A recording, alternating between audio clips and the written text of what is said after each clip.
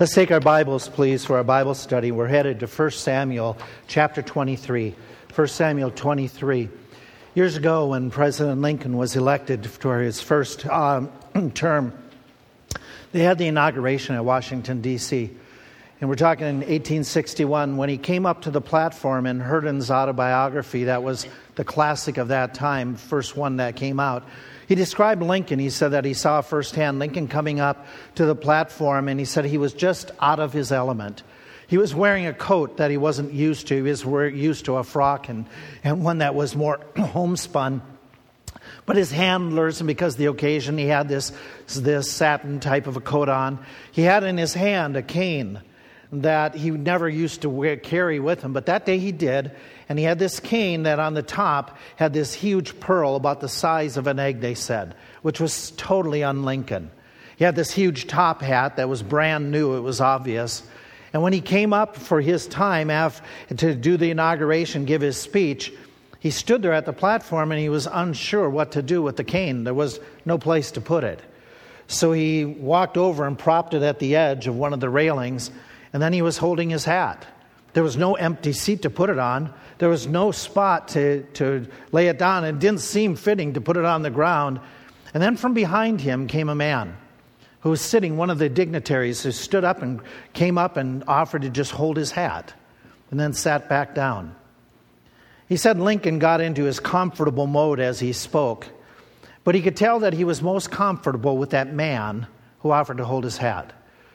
That man afterwards was the one that was described as listening the most intently to Lincoln's speech that day. That man who held his hat, immediately after that, started going across the nation to the south as well as the north, speaking on behalf of Lincoln, trying to encourage both Democrats and Republicans to support his policies. He traveled all over, and even to the point where he was ridiculed, he was mocked, things were thrown at him as he spoke. He continued to try to call the people to support Lincoln. 3 months later, he died of exhaustion. When he died, Lincoln said about that man, he said, "He and I are about the best friends in the world." And those who knew Lincoln said is the only time they openly saw him weep during the time of the White House, except for when his son died. This man meant a lot to him. The man we know who held his hat, we have all heard his name if we've studied anything about Lincoln's life.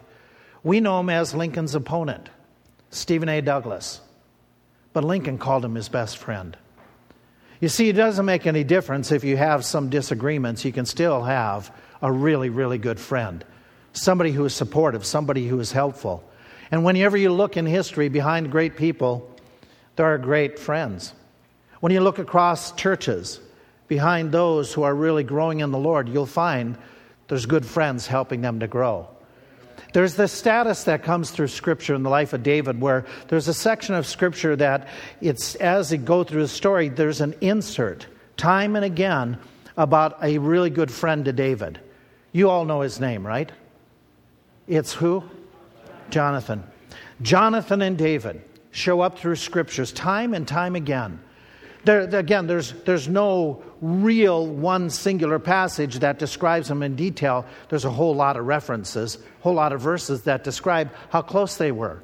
There's verses like it says this in chapter 18, the soul of Jonathan was bound with the soul of David.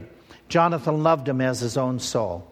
We read another text. They made a covenant talking about Jonathan because he loved him as his own soul. We read another text. Jonathan delighted much in David. We read David speaking and saying, "Your father knows that I have found grace in your eyes." We read another text where it says that Jonathan and David, that they loved each other, and it says he loved him as his own soul. We read in another text that when they are grieving over what Saul has determined to do, to kill David, and David and Jonathan have to depart and be aside, they kissed one another and wept with one another, David weeping the most. Now, I find myself doing what probably some of you are doing right now. We have been so bombarded in our culture. We have been so hit with this idea of gay rights and gay relationships that we read this and say, hey, maybe the kissing one another means that they were homosexuals. We even decry close friendships because we have been so inundated with our culture and the perversion of culture that we start to suspect even people like these guys. Let me assure you of something. Theirs was not a homosexual relationship. It wasn't that at all. It was one of genuine friendship, but I know it's not a homosexual relationship. You say, well, how can you say that? The passages of Scripture talk about he stripped himself of his robe. They kissed one another. That they talk about their love was as wonderful as a love for a man and a woman. How can you not say that it was gay? For a number of reasons. Number one, they're both married and had children from multiple different marriages. The idea of stripping the robe of the outer garment is basically taking off a garment of significance that would identify Jonathan as being a military leader or the prince and giving it to his friend. It wasn't the idea that you and I think in our perverted culture of stripping raw. It's the idea of real close friends. In the ancient Near Eastern world, they highly valued friendships a whole lot more than you and I as Americans do. In fact, most of the rest of the world does. We are more productive, more time-oriented. Most of the world isn't as concerned about time and schedules as they are about relationships and being there for one another. Men kissing one another in different cultures, it's not uncommon, especially in ancient times. Some of you who have traveled, you know that it is true, not as much as what it used to be. But I remember traveling in Romania, and it wasn't unusual in the 90s to see men greet one another with a kiss in their churches, in their meeting places. So because of American culture, we cannot put our perverted thinking upon Scriptures and assume something evil.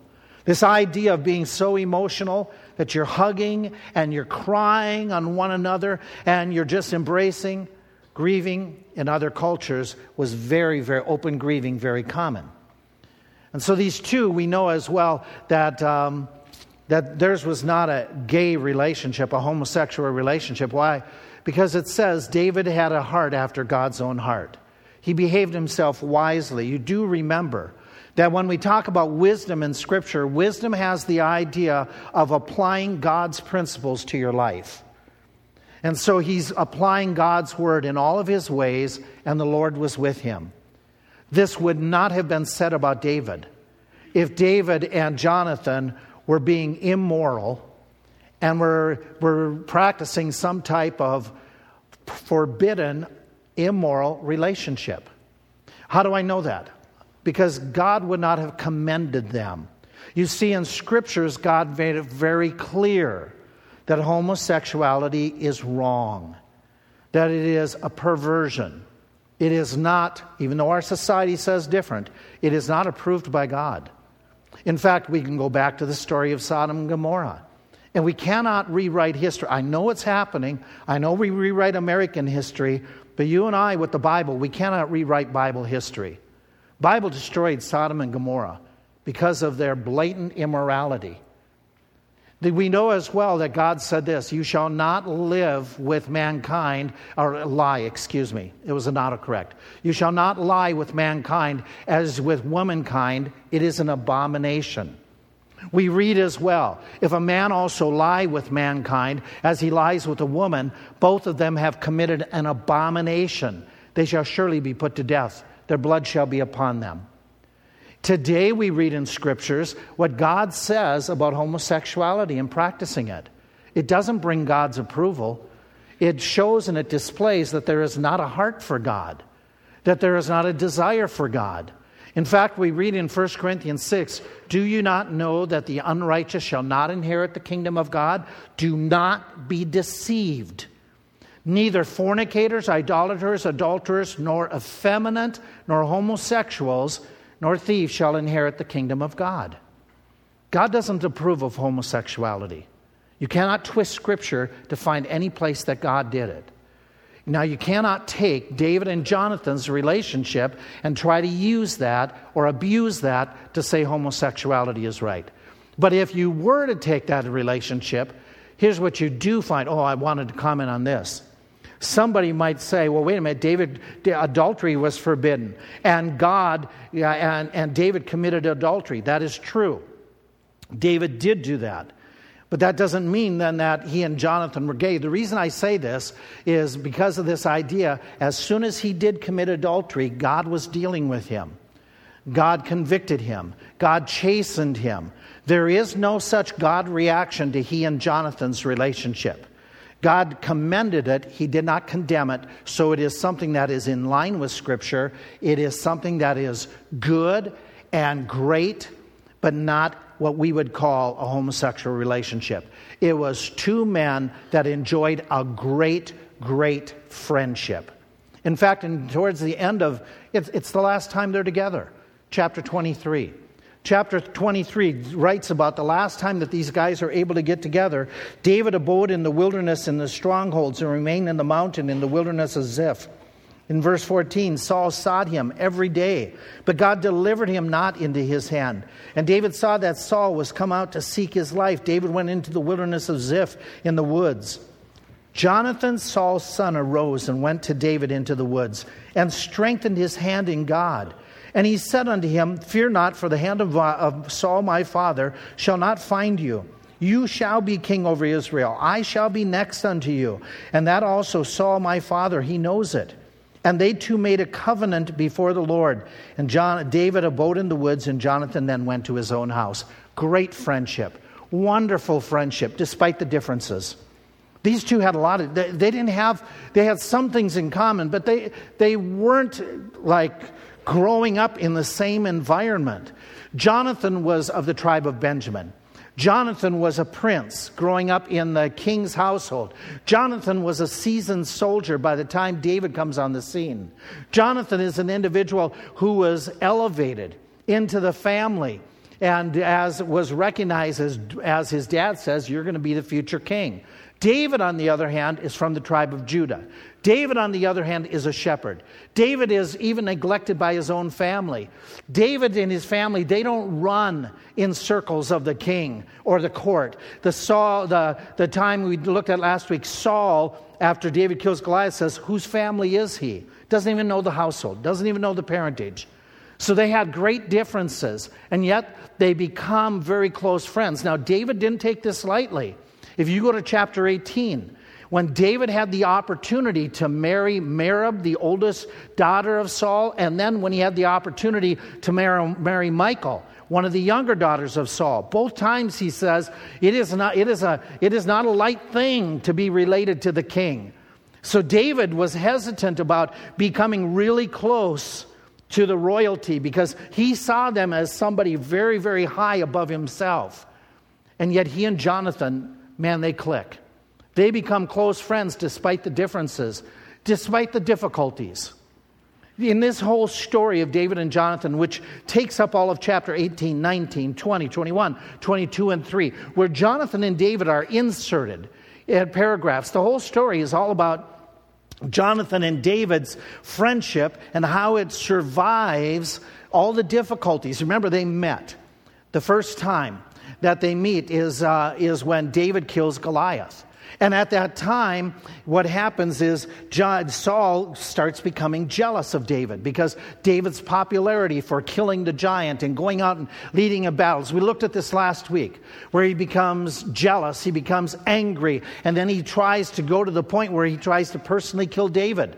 Twice he throws a javelin at him. Then what he does is says, I'm going to have David killed by the Philistines. I'll put him at the front of the battle. And he talks about how he puts him out there and David's fighting and he's in the front lines and yet he survives. And it comes to a point that Saul says, if you want to marry my younger daughter, I've already married off Merab. You want to marry Michal, you can marry her, but you got to get 1,000 Philistines. Kill them off. As an attempt to have David killed by the Philistines. Then it goes on a little bit further that Jonathan understands Dad is trying to get rid of David, so he goes and talks to Dad, calms Dad down. David comes back to the palace, and he plays the harp once again to soothe the king. The king tries to kill him again.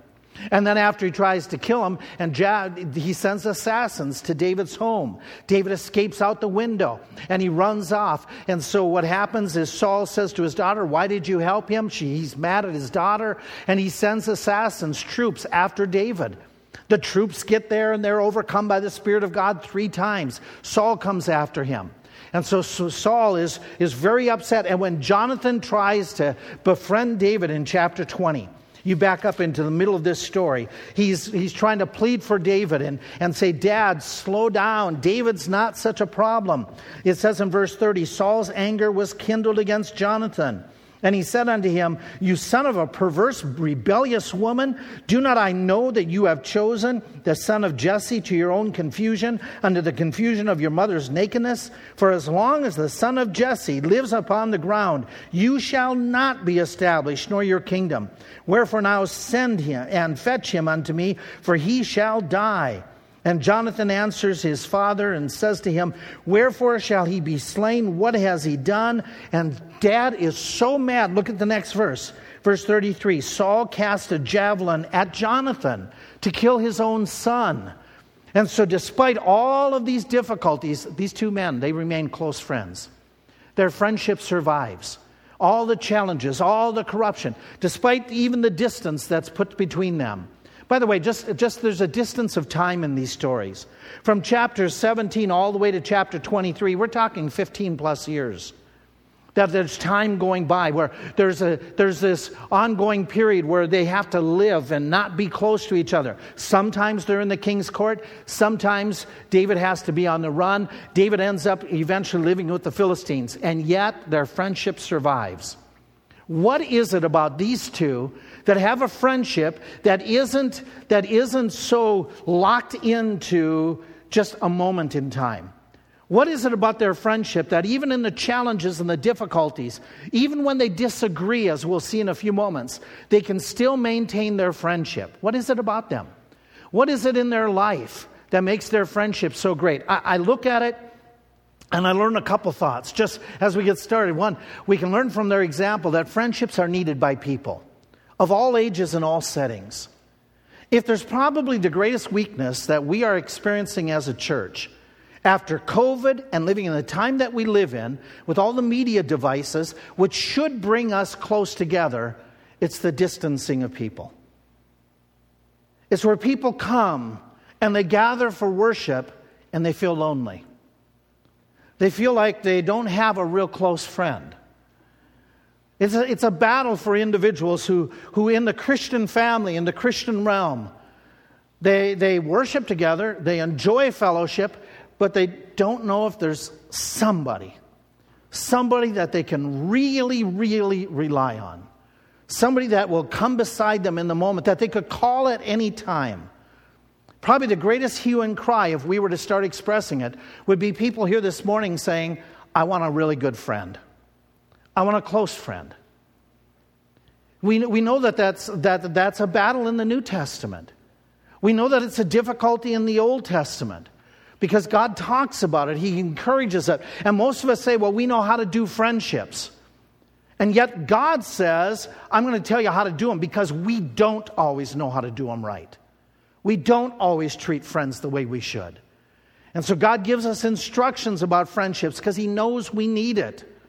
He says to His own friends at times, He says, would you pray with me? Remember that night He says, I don't call you servants, I call you friends. Let's go into the garden. Would you pray with me?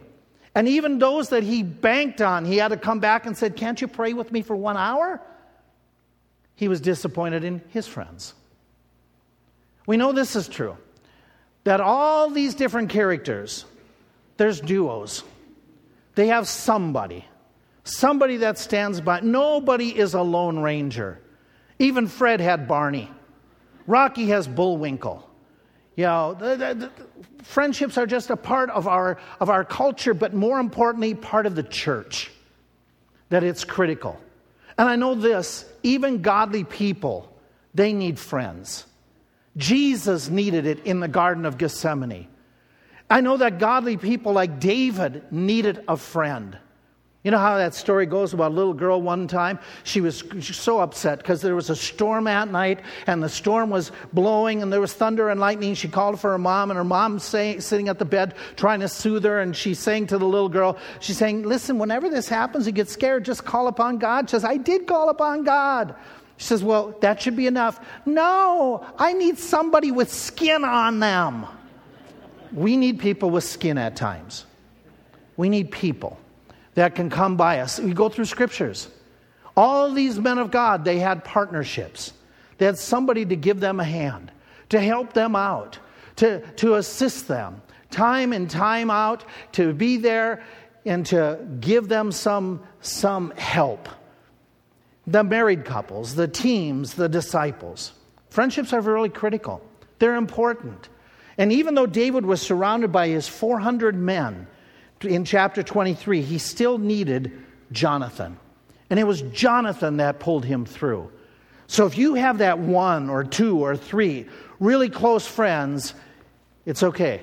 You don't need hundreds of them as long as you have a few that can help you and you are such a friend to some others. I know this is true. Good friendships take time. They take work.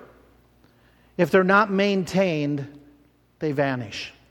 So we look at the text and say, what is it about David and Jonathan's friendships? There are so many things that could be talked about, how to build friendships. But I just want to highlight 4 thoughts. 4 characteristics of their friendship that you want to implement in your relationships with others. Your friend, whether it be another man, another woman, your friend, whether it be your spouse, your friend, whether it be your brother or sister physically, your friend, whether it be a classmate. These are characteristics that you can look at David and Jonathan and say, hey, they are things that I need to work on. Number 1 is this. Number 1 on developing and becoming a good friend, make sure that you are spiritually based. What I mean by that is this. Those two started off with a friendship that had something in common. They both had spiritual desires. This idea of values. Remember after the story of Goliath that when David went out, right after that we read in chapter 18 verse 1, if you look at it, Jonathan's heart was knit with David. Why is that? Because David had gone out into battle. And when he had gone out into the battle, he said to the Goliath, he says that I come in the name of the Lord. And I'm trusting the Lord. The Lord delivered me from the lion. He delivered me from the bear. He's going to deliver you into my hands. You come with spears and swords. I come in the name of the Lord. Well, you know what? Jonathan had that same thought. Jonathan had that same type of faith. When you go back into the story in chapter 14, even before David is brought up at all, Jonathan is out in the battlefield. The Philistines are gathered. Like, let's say the Philistines, you guys just became the enemies. The Philistines are up there in the balcony. Jonathan is down here below. And Jonathan says the Philistines hold a higher ground. He says to his servants, maybe God has delivered this into our hands. And so here's the test. He says, if God is going to deliver him into our hands, we're going to trust the Lord. We're going to make ourselves known. We're going to stop hiding. And if they say, come on up here and we're going to beat you up, we're going to go up and we're going to wipe them out.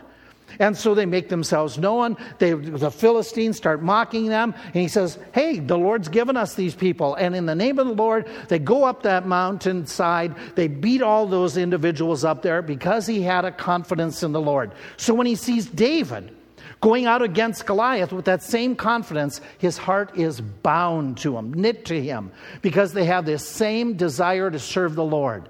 But it's seen beyond that. In chapter 20, verse 42, when they're going through a difficult moment and Saul has just tried to kill his own son, try to spear him, David and Jonathan get together. And it says in verse 42, Jonathan said to David, go in peace, for as much as we have sworn, both of us, in the name of the Lord, saying, the Lord be between me and you, and between my seed and your seed forever. They rose and they depart. Do you know what this is meaning? They wanted God to bless each other even while they were separated. They wanted God to bless so much that they say, God, even when we're apart, help our friendship to be one that is going well and that we're right with one another. So they pray together as the Lord would bless us. May I ask you a simple question? Do you pray for your friends? Do you honestly, genuinely pray for your friends? Those that you say are our close friends. Do you pray, God, help nothing come between us? And if something does, we're going to deal with it. Or are you the type of person that you get miffed and you let it ride and you don't deal with it? And your friendships don't last real long and they don't get deep because you don't deal with issues. You don't deal with conflicts. Even your friend might be a family member, it might be a spouse. And your relationship is not real intimate. Now, I'm not talking physically. I'm talking in an emotional, spiritual way. That you don't pray together. Or you don't even deal with issues. If you base it on spiritual concerns, you're going to pray. You're going to make sure things are right. You're going to ask God to bless that other person. In fact, their idea of a friendship was, I want to minister. I want to help you spiritually. Go back to chapter 23. I already read the text where this is the last time that they get together, but I didn't highlight a phrase in verse 14. It says in verse 14, David abode in the wilderness and the strongholds. He goes into the wilderness and reigned in the mountain at Ziph. Saul, now look at this, verse 14. Saul sought him. What's your Bible read? The next couple words. Every day. We're talking now for a period of around 10 years. Every day Saul is after him. Every day David is looking over his back. Do you understand what kind of pressure that is? Every day you're hunted. Every day the IRS is after you. Every day some enemy wants you. Every day you're fearful of this terroristic king coming and trying to kill you. That pressure, that challenge would be absolutely draining. And so what happens? The passage says that as David is being hunted every day, Jonathan comes. Did you catch what Jonathan did for him? It says in verse 16, Jonathan arose, went to David in the wood, and strengthened his hand in God. He helped him out spiritually. He encourages him. He builds him up in the Lord. When's the last time you built up your friend in the Lord? When's the last time you went to them with Bible verses of a blessing from your devotions that you wanted to encourage them? Now here's how Jonathan did it. Jonathan is looking at David and he says to David, fear not, he says, as he talks with him. He says, the hand of Saul my father shall not find you. You shall be king over Israel. What is he doing? He's quoting God's promise to David. The promise that God has made to David when David was 16 years old. You will be the future king. Jonathan is quoting that. An idea, a thought that David knew, but David needed to be reminded of this. Have you ever done this? Have you ever in your life gotten to the point, you know the Lord never leaves you nor forsakes you, but you've had a moment you say, where are you, God? Has that ever happened? You know that God says that he will answer your prayers, but you have a moment, God, do you even hear me? You have a moment where you know the Word of God says that God will never allow anything above that you are able to handle. But you turn to God and you say, this is too much. And you need to be reminded of truths that you know. And your friend shows up. And your friend tells you and reminds you of grace, of promises. That's what Jonathan did for David. Jonathan was such a help to him spiritually. And telling him and hoping and encouraging him that David had, and I'm stuck, guys, you got to help me out. He says that he strengthens him in the Lord and gives him assistance. Question is, what about you? Are you that type of friend that you are one that you are saying we're going to be friends in a spiritual realm? Are you the type of person who is praying regularly for your friends? Are you a type of an individual that in your life, it's still, I'm locked out. Okay? It might be this thing, John. Are you the type of individual that is praying for your friend, that is assisting them? Do you quote scriptures for them? Do you bring to the friendship? Do you actually bring to it spiritual contributions?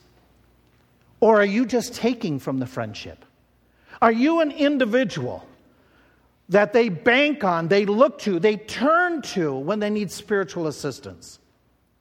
David and Jonathan had that type of relationship. It had a spiritual substance to it. They have a second factor to their friendship that is important. It was what I'm going to call sincere. What I mean by that is that in their friendship, that it was genuine. It was deep. It had substance to it. By the sincerity, it was seen in their communication. In the communication, remember when they first meet?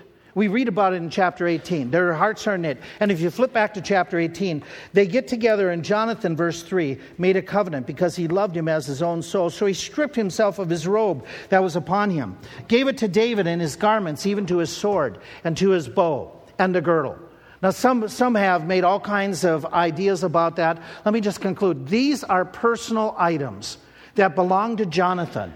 There's only 2 swords in Israel at this time. These are Jonathan's own personal weapons. He gives something of great quality to his friend to say, I value you. Now, we all have that. We all have those types of friends that have maybe given us something of quality. But Jonathan gave it from the heart that was lasting. I'm not supposed to do this. This is totally politically incorrect to have a rifle in church. Okay. But somebody gave me a Red Ryder BB gun.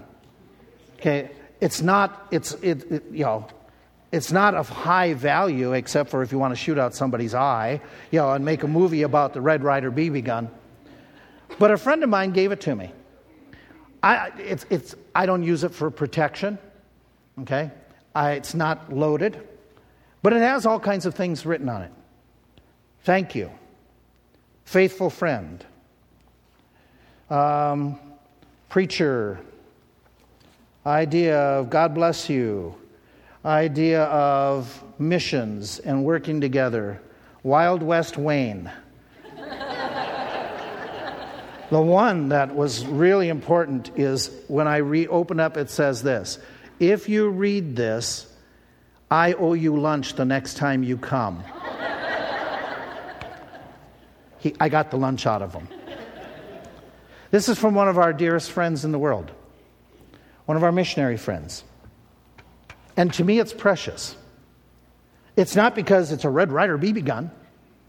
It's because it came from a friend. A friend who gave it something from his own background in childhood that was of value to him. Friends do those types of things. Friends extend themselves. They're sincere in their communication. They're sincere in their commitments. We just read that David and Jonathan made a covenant. By the way, if you read through the text, they made it in chapter 18. They made a covenant. They made the covenant again in another chapter as we go through. I'm still locked out, gentlemen. They made it in chapter 23. They made it again in chapter 20. That they made these covenants time and time and time again. And so there's this idea of commitments is that they didn't stop. In fact, as you go through this, just shut the thing off, okay? And so we're distracting everybody at this point, me most of all. Okay, what happens in their commitments is that David and Jonathan said, even be committed to the next generation. David follows through with his commitments. David, years later, after Jonathan is dead, David says, is there anybody in Jonathan's family that I can show mercy to? He finds that Jonathan has a son that has survived. His name is Mephibosheth. David gets him out of the wilderness, brings him to the palace, and restores him to a place of recognition and hospitality. Theirs was a friendship that had a form of communication where they would say, I value you. They had a form of friendship that they made commitments and they followed through. They had a form of friendship that had a constancy to it. What I mean by that is this.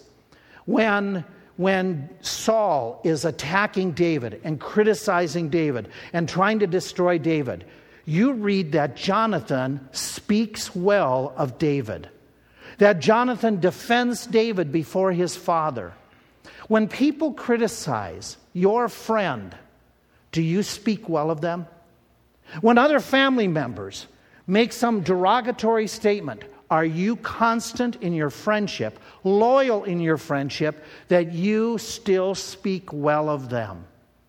Too often our friendships are based upon who's nearby. If they're not here, I can talk about them. I can tear them down. Not David and Jonathan. David and Jonathan had a commitment. They had a constancy. They had this loyalty to one another. But their friendship was based on spiritual concerns. Their friendship was sincere. Their friendship was supportive of each other. They were supportive of each other. How do I know that? Because there's time and again that they try to help each other out.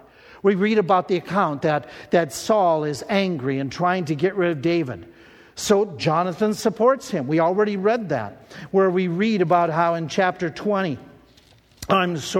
19, where Jonathan, it says verse 4, spoke good of David unto Saul his father, and he said, let not the king sin against him, against David, because he has not sinned against you, because his works have been to you very good. And he put his life in his hand and slew the Philistine. The Lord wrought a great salvation. So there he's supporting his friend. We read a little bit further in chapter 20, when dad wants to get rid of David again, has tried to kill him again, that Jonathan says to his dad, he says, well, what do you intend to do? And so what happens in chapter 20, Saul's anger is kindled against, verse 30, against Jonathan. He says, you son of a perverse woman, you rebellious woman, and he wants David to be killed. He casts the javelin, verse 33.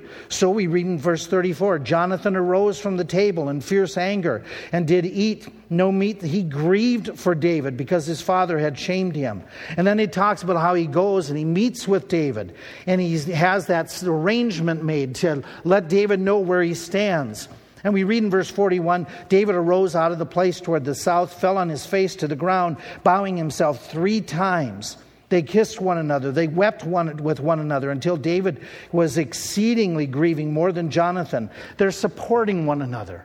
They're saying to one another, you're valuable. And even though this is a hard situation and we grieve over it, they're there for one another. They're supporting each other. And they're relaying to one another, the Lord be between you and me. I'm going to pray for you. You pray for me.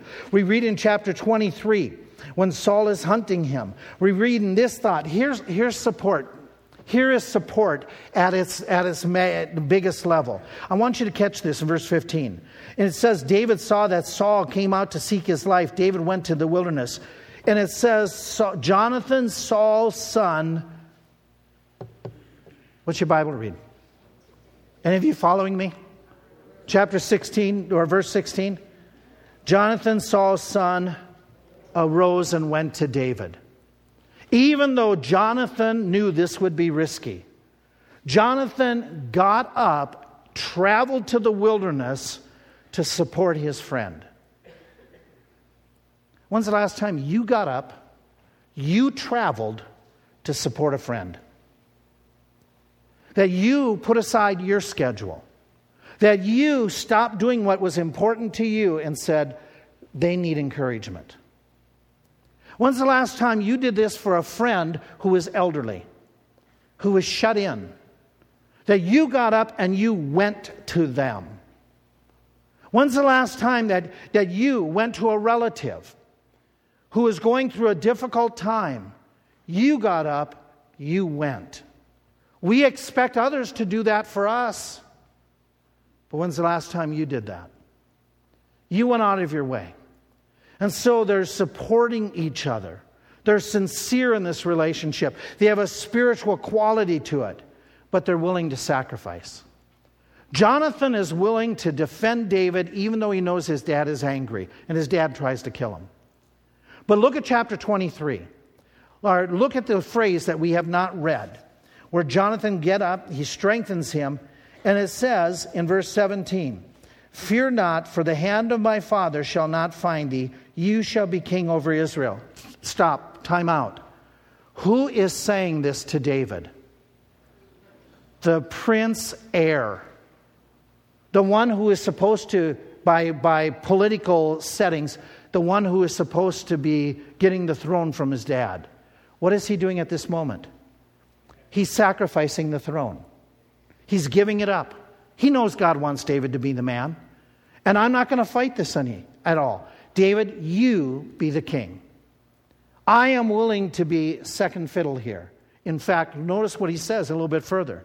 He says, you shall be king and I shall be next to you. I'm willing to do this. I don't have to fight for my rights, political rights. I don't have to fight for my prestige. I am going to sacrifice for you. I'm going to give up. There's a test coming this week. I don't know which way it's going to come. It might be for you teens. We come to camp this week, and there's going to be kids who are visiting, who need the gospel. Will you be one who says, I'm going to try to befriend them? I will get up out of my seat, and I will go to them. Get out of my clique, and I will seek to minister. I will seek to encourage them in the Lord. Maybe the test is going to be this week. We're going to send out an email this week. And in the email, it might say, so-and-so has just had an incident or an accident, and they need encouragement. They need your prayer. Then the test comes. Will you be a friend enough that you will minister to them, you will pray for them, you will contact them? Maybe the test is going to come this week. That it's going to be a situation where somebody who's dear to you, somebody who is a close friend, other family members, other friends are going to rake them over the coals. How loyal will you be? How supportive will you be? If they're wrong, you go to them and confront them, but you don't make them the point of gossip. But you're going to be tested. And then we'll see, where do you go with the Word of God? Are you going to be one like Jonathan, that you will speak well of that individual even though others don't? See, we talk about friendship. We encourage friendship, but do we do it? Do we actually live it? Do we actually pray for our friends? Do we actually encourage them spiritually? Do we actually make a difference in their life so that they are walking closer to the Lord? Do we help them when they're down and they're out? That's what Jonathan and David provide for us. A challenge of not just wording it, not just saying it, but actually doing it. In my closing slides, I had these two comments. If you look and listen to this message and you say, hey, what are we going to do with all this? My first comment was this. If you are desiring to have a really good friendship with somebody, then you are obligated by Scripture to become a friend. He that hath friends must show himself friendly. It always amazes me how people want friendships to come to them, but they don't want to invest out. They judge the church. They judge the Christians. Why isn't somebody reaching out to me? Why isn't somebody reaching out to me? Yes, we're supposed to. Don't. Let's put that on the burner for a second. But you who are mature believers, who have been saved a length of time, instead of sitting back and saying, somebody come to me, why don't you practice Scripture? He that hath friends must show himself friendly. You go out of your way this week. You reach out to others. You become a friend. In order to have a good friend, you need to, first of all, be a good friend. And ask somebody. Ask somebody what they need, how you can help, how you can pray. And we need that. We desperately need that. Hudson Taylor, we all know, a heroic missionary. China Inland Missions, we all know the stories, how he produced so much, and yet the second year he went to the mission field, he wrote back to his mother, and he said, I am so sad, sad, sad, sad. Because none of the other missionaries wanted to deal with him. Many of those who were back in Britain who had encouraged and prayed for him, not a single person wrote. His support was stopping. Everything was going. Then all of a sudden, God sent William Burns to him, a 20-year veteran missionary who came. You and I don't even know William Burns. Never heard of all of his successes. All he did was come and be a friend to Hudson Taylor and support him. Pray for him. Help him. What kind of friend are you? What kind of friend have you been as a church to Mike and Alicia? To our other missionaries, in praying for them, in communicating with them, in contacting and saying, when they show up, we'll hug, we'll greet, we'll say, oh, they're such dear friends. How about communicating? How about supporting? How about sacrificing? If you want a friend, you must show yourself friendly. But I say this in closing, if you want a really, really good friend, let me recommend to you the best friend of all, Jesus Christ. Jesus Christ is sincere. Jesus Christ is spiritual. Jesus Christ is supportive.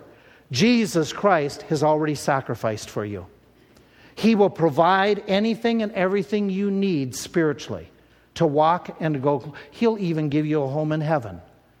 He will build a place for you if you call upon Him. Repent of your sin and make things right between you and He. Your friendship with Him is distanced now because of sin and His holiness.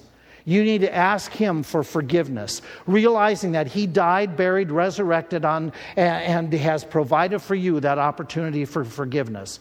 You pray, you ask Him, He will give you forgiveness and the gift of eternal life. But not only that, He will give you the gift of His friendship.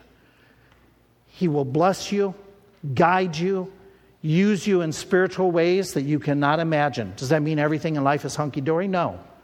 But it means you will have the most loyal friend for all eternity. You need Christ. My friend, we use that loosely at times. My friend, be a friend. Be a friend.